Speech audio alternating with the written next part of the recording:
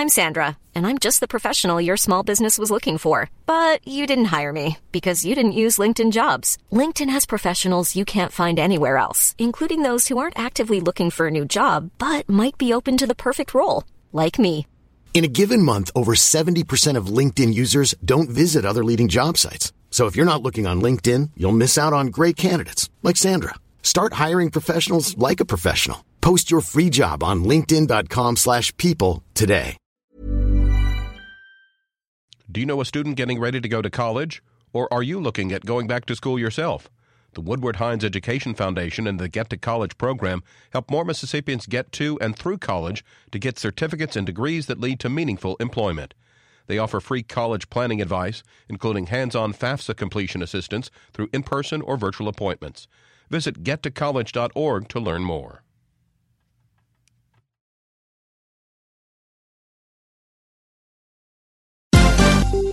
This is MPB News. Hi, this is Karen Brown.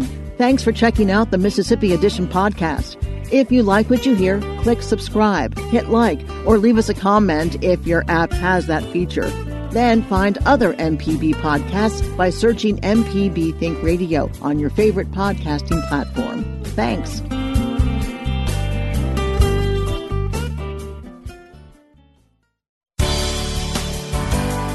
Good morning. It's 8:30 on Tuesday, September 8th. I'm Karen Brown, and this is Mississippi Edition on MPB Think Radio.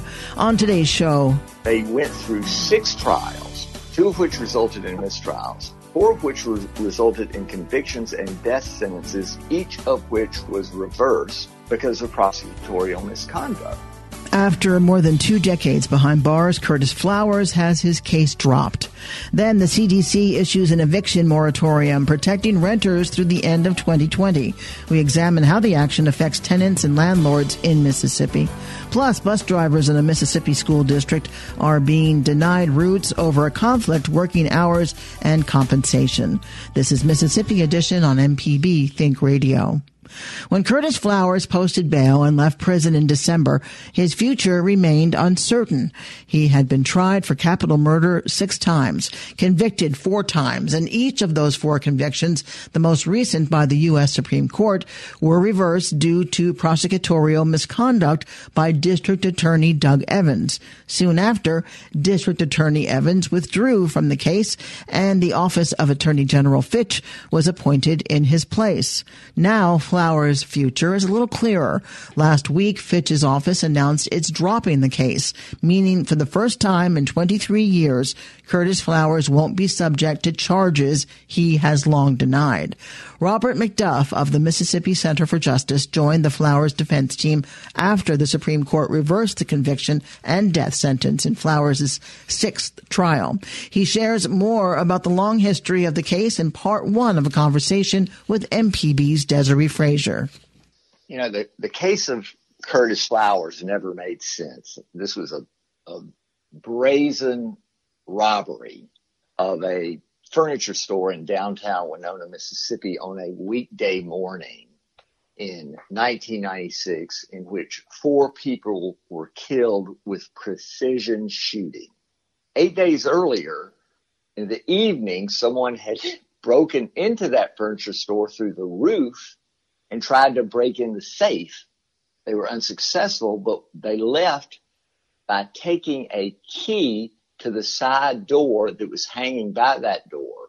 So it's pretty likely that the same people who committed that break-in also committed the robbery and murder 8 days later. But either way, it's pretty clear that the murder was committed by professional criminals.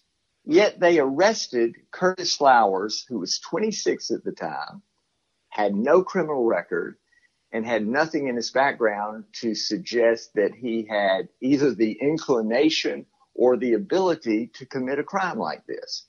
They pressured witnesses to say that they had seen Curtis on the route to the furniture store, or they had seen him near the furniture store on the morning of the murders.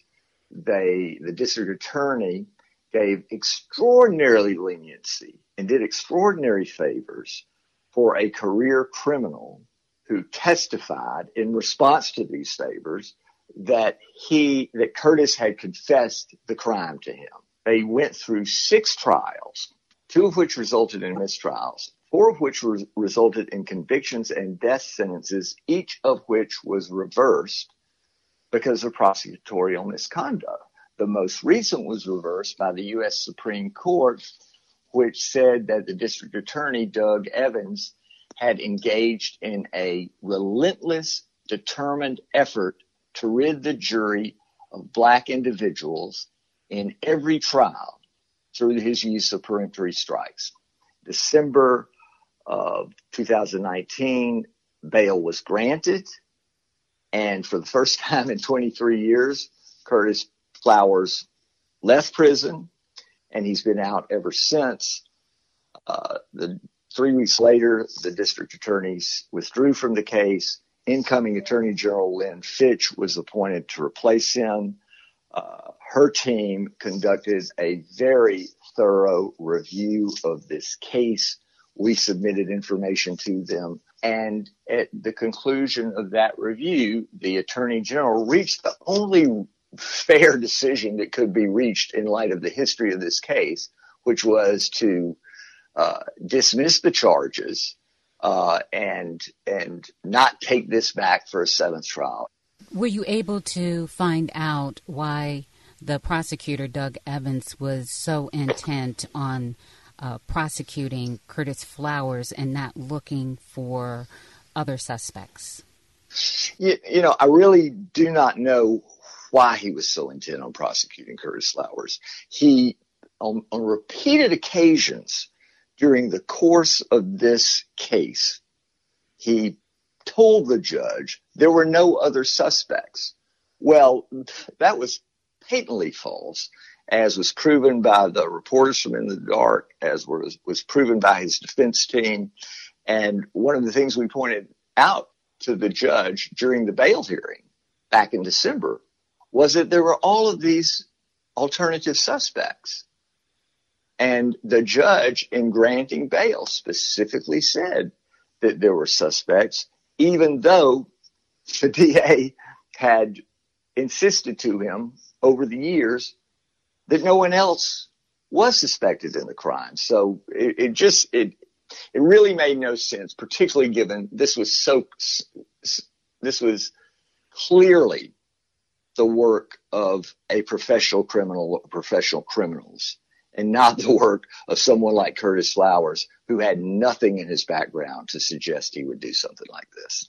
Did he work at the store? How was the prosecution even able to supposedly tie him in to some aspect of it? Yeah, Curtis worked at the store. He had worked there only a few days before he was let go for accidentally damaging some property that belonged to the store. And that was about 2 weeks before the murder occurred. But, you know, a lot of people get fired from a lot of jobs. Not very many react by going in and killing 4 of the people who worked at the furniture store. And there was nothing in Curtis's background to suggest he would do that, or to do it in the sort of fashion in which it was done in this particular case, which was a brazen daylight robbery and the murder of 4 people with precision shooting. So even though Curtis had worked at the furniture store, there was absolutely nothing to indicate that he would do something like this. Robert McDuff is an attorney with the Mississippi Center for Justice and has been a member of the Flowers defense team since the U.S. Supreme Court reversed the conviction in Flowers' 6th trial. In part 2 tomorrow. He never should have had to serve those 23 years in the first place. He knows that better than anyone, but he is going to move on with his life in a very positive way. Coming up, the CDC issues an eviction moratorium protecting renters through the end of 2020. We examine how the action affects tenants and landlords in Mississippi. This is Mississippi Edition on MPB Think Radio. Hi, I'm Ryder Taff, Portfolio Manager at New Perspectives, a fee-only financial advisory and co-host of Money Talks. Each week, we take your personal finance questions and tell you about a money topic we hope you find helpful. Money Talks can be heard Tuesdays at 9 a.m. on MPB Think Radio. Podcasts can be found on our website, money.mpbonline.org, or on your smart device's podcasting platform. This is Mississippi Edition on MPB Think Radio. I'm Karen Brown. Mississippians who can't afford to pay rent because of coronavirus-related job loss are protected from evictions under a new moratorium by the CDC. A federal moratorium previously offered extensive protections for renters, but that expired at the start of this month. To qualify for the new moratorium, renters must prove in court that they are out of work because of the coronavirus and are pursuing government assistance. Jarvis Dortch, Executive Director of the ACLU of Mississippi, tells our Kobe Vance the move by the CDC helps, but it doesn't erase all barriers for poor residents. It's a positive step, but it doesn't protect people, Mississippians, as far as they need it. It puts the onus on Mississippians that face eviction to, declare that they can't pay and that it's related to COVID. They can still. A landlord can still take them to court and try to evict them and make the claim that they do not qualify under the CDC standards. There's also the problem that it doesn't waive the rent that they're not able to pay, so that it's going to be rent is going to be piling up and become due in January, and that's going to be another problem that's just kind of being kicked down the road. So. It is some assistance, but it definitely doesn't go far enough to help people that are struggling through this pandemic. And so it's just raising more barriers for people to have to qualify for this? Yeah, I mean, the qualifications aren't that straightforward. It really is up to that individual tenant to show that they are harmed by COVID and can't pay. There's no program for them to sign up for. It's going to be interpreted by a local judge. We really need to put together a program that actually can get money to the landlords, because a lot of these landlords are small business owners, and they need to be paid. And we need to make sure that they're getting funding so they don't have to evict folks. But we also got to make sure that people that are facing evictions can be able to access this money for their own rent, and that they don't build up debt that they're going to have to pay back months from now because they haven't been able to find work because of COVID.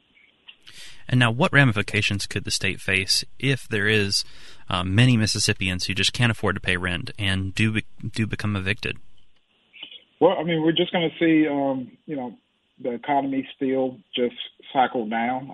We already were living in a state where Mississippians were struggling with low wages, and these are the very people that are working in these front-facing jobs, service jobs, that bring them in contact with COVID, and they're more likely to catch COVID. And because they have low-wage jobs, they're likely to not have insurance, and you're likely not to have health insurance. You probably have some type of pre-existing condition, which makes it even more difficult if you catch COVID. So it's really just a cycle of problems that, we have to, the only way that we're going to be able to head all this off is for the state and the federal government to actually make sure that these landlords are paid, and that, people actually have an option to stay in their home or apartment and not face just a mounting amount of debt.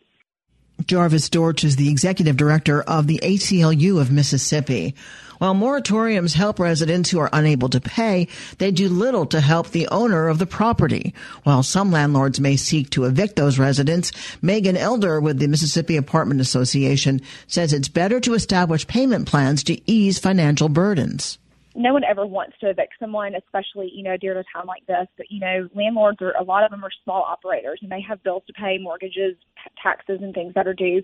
So I think, our industry is definitely a little on edge and concerned about that. But again, it goes back to like what they've been doing this entire time, which has been trying to work with people. And, you know, a lot of people who maybe were late on payment, it didn't just start. You know, this has been an ongoing process since, you know, all of this began early this spring. So it's definitely something that, you know, the resident is aware of, that they're behind. The landlord, most residents at this point, I'm hopeful would have already, you know, reached out to their landlord and tried to make arrangements and make some type of payment plan. But I think you will find that for the most part, our industry has been very compassionate and trying to make sure that people still have a home and working with them the best that they can. What are some other things that landlords are doing right now to try to work with their tenants to try to make ends meet and make it to where evictions aren't necessary? Yeah, I mean, like I said from the beginning, you know, we sent out an email to all of our members asking them to, you know, to find creative solutions to work with their tenants who have, you know, who've lost their jobs and whose income has been reduced. And so really one of the main things that our members have done, that we have seen, that we have recommended, is creating a payment plan, you know, and having to get a little creative. You know, normally rent's due at the first of the month, and now you've got some residents who are paying every single week a little bit to meet that amount, or they've agreed to some kind of payment plan that if they can't pay it all that month, you know, they can over the next few months. So I think it's just more thinking outside of the box, and how can we help the residents to stay in their homes? How can the landlords continue to get the funds that they need to operate their businesses, to pay their staff, to be able to pay the taxes? I think that's the most crucial, is just working with them. And you're going to have some landlords out there that we can't speak on behalf of that are not going to do that. They've probably panicked in this situation and maybe have chosen other options. But for the most part, our members have been very creative and helpful in helping residents be able to stay in their home. Now, as far as the struggles of the landlords, you know, this is a lot of them rely on this as their income. What's the feeling there? Are they concerned about trying to make their own ends meet at the end of the month? I think right now it's still soon. I think a lot of our members have been fortunate that their residents have been able to pay. You know, the residents, the state of Mississippi getting the unemployment, I think that has helped. I know that those funds are getting ready to be cut. And so I think there is a concern of how do we continue to pay our bills. You know, whether a renter is paying their rent or not, you know, that landlord still is paying utilities. They're paying taxes. They are paying for the maintenance staff to be there to you know, in the middle of the night when, you know, your AC goes out. So I think there's a concern. I think everyone's just trying to wait and see. Certainly this, you know, kind of coming up, definitely, you know, it concerned our members and it's concerned us, because I don't think that halting evictions is the answer. I think, again, it goes back to we need some type of rental assistance for our residents in the state. Megan Elder is with the Mississippi Apartment Building Association. Coming up, bus drivers in a Mississippi school district are being denied routes over a conflict, working hours, and compensation. This is Mississippi Edition on MPB Think Radio. Hi, I'm Walt Grayson. You can now listen to the wild, weird, and wonderful stories of Mississippi with Mile Marker. We are a You Could Drive-In Theater. We're the last operating drive-in in the state of Mississippi. Join me as we hit the roads of Mississippi on Mile Marker. Freaked me out that you could come and drive your car and park and watch the movie outside. You can listen by going to mpbonline.org/radio or by using your favorite podcasting app. Mile Marker, a Mississippi Roads podcast. This is MPB Think Radio. Mississippi is our mission.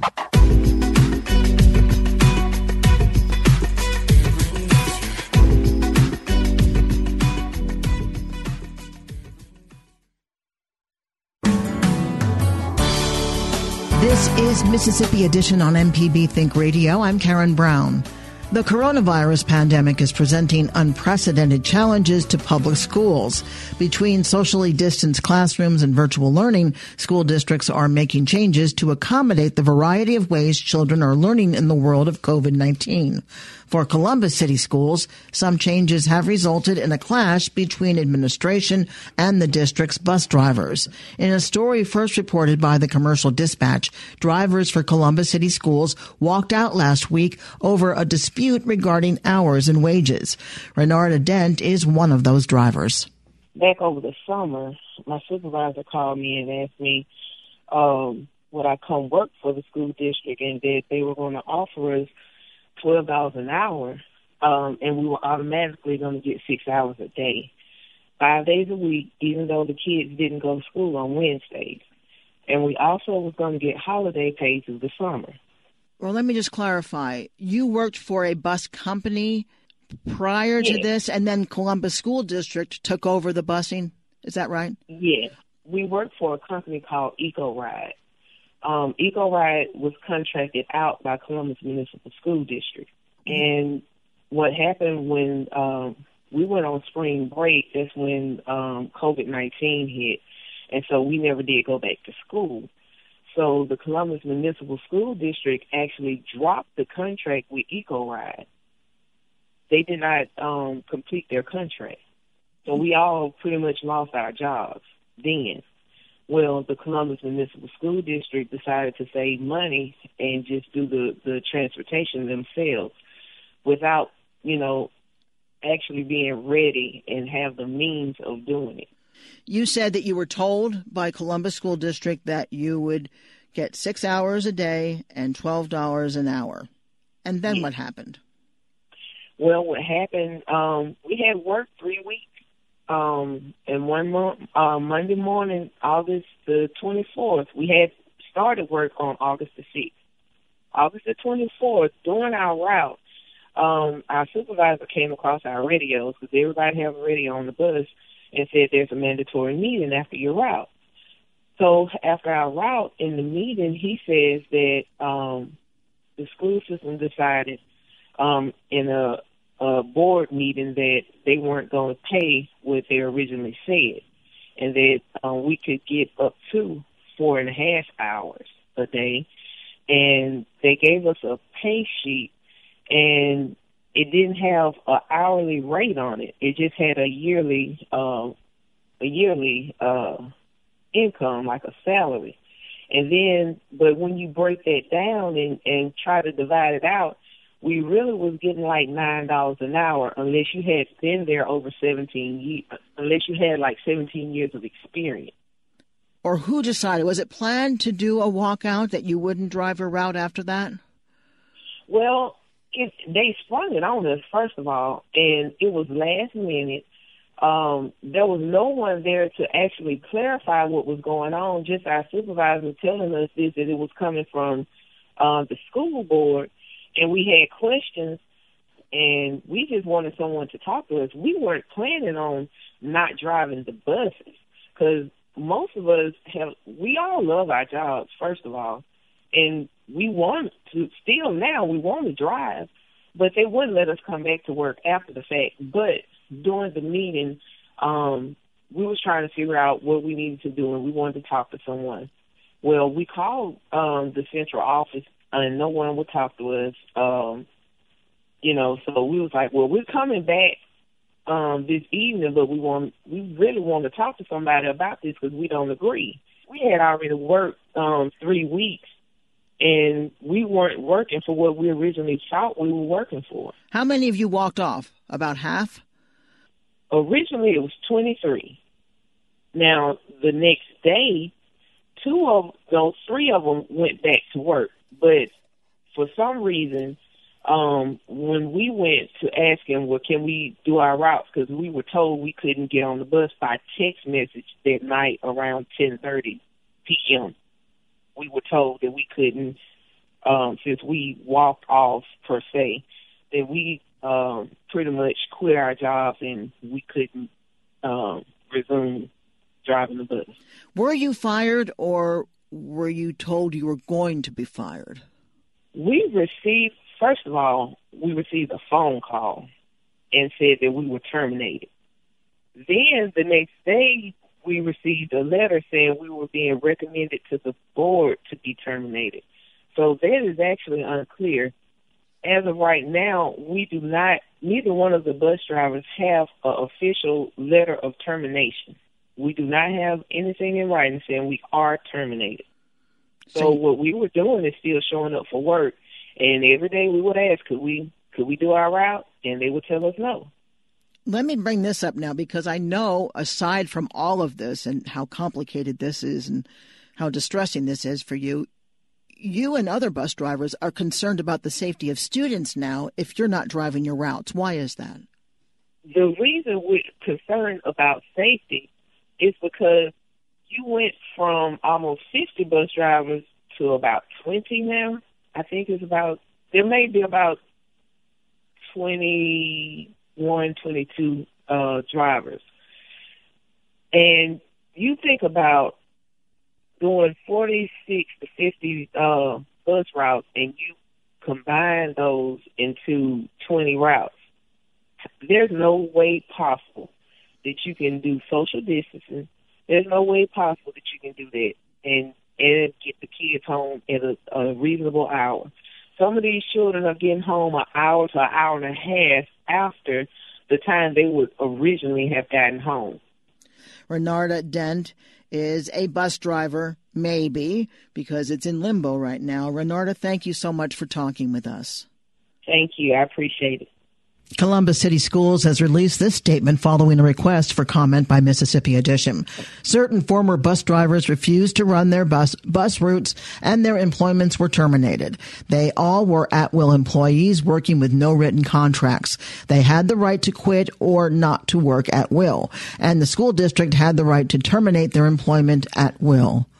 This has been Mississippi Edition on MPB Think Radio. Thanks for listening to the Mississippi Edition podcast from MPB News and MPB Think Radio. Don't forget to subscribe if you haven't already, and if your app lets you, leave a comment or review. We really do appreciate it. Remember, you can always get in touch with MPB News on Facebook and Twitter, and fresh episodes of the podcast are posted every weekday morning. I'm Karen Brown. Thanks for listening. This is Mississippi Edition from MPB Think Radio.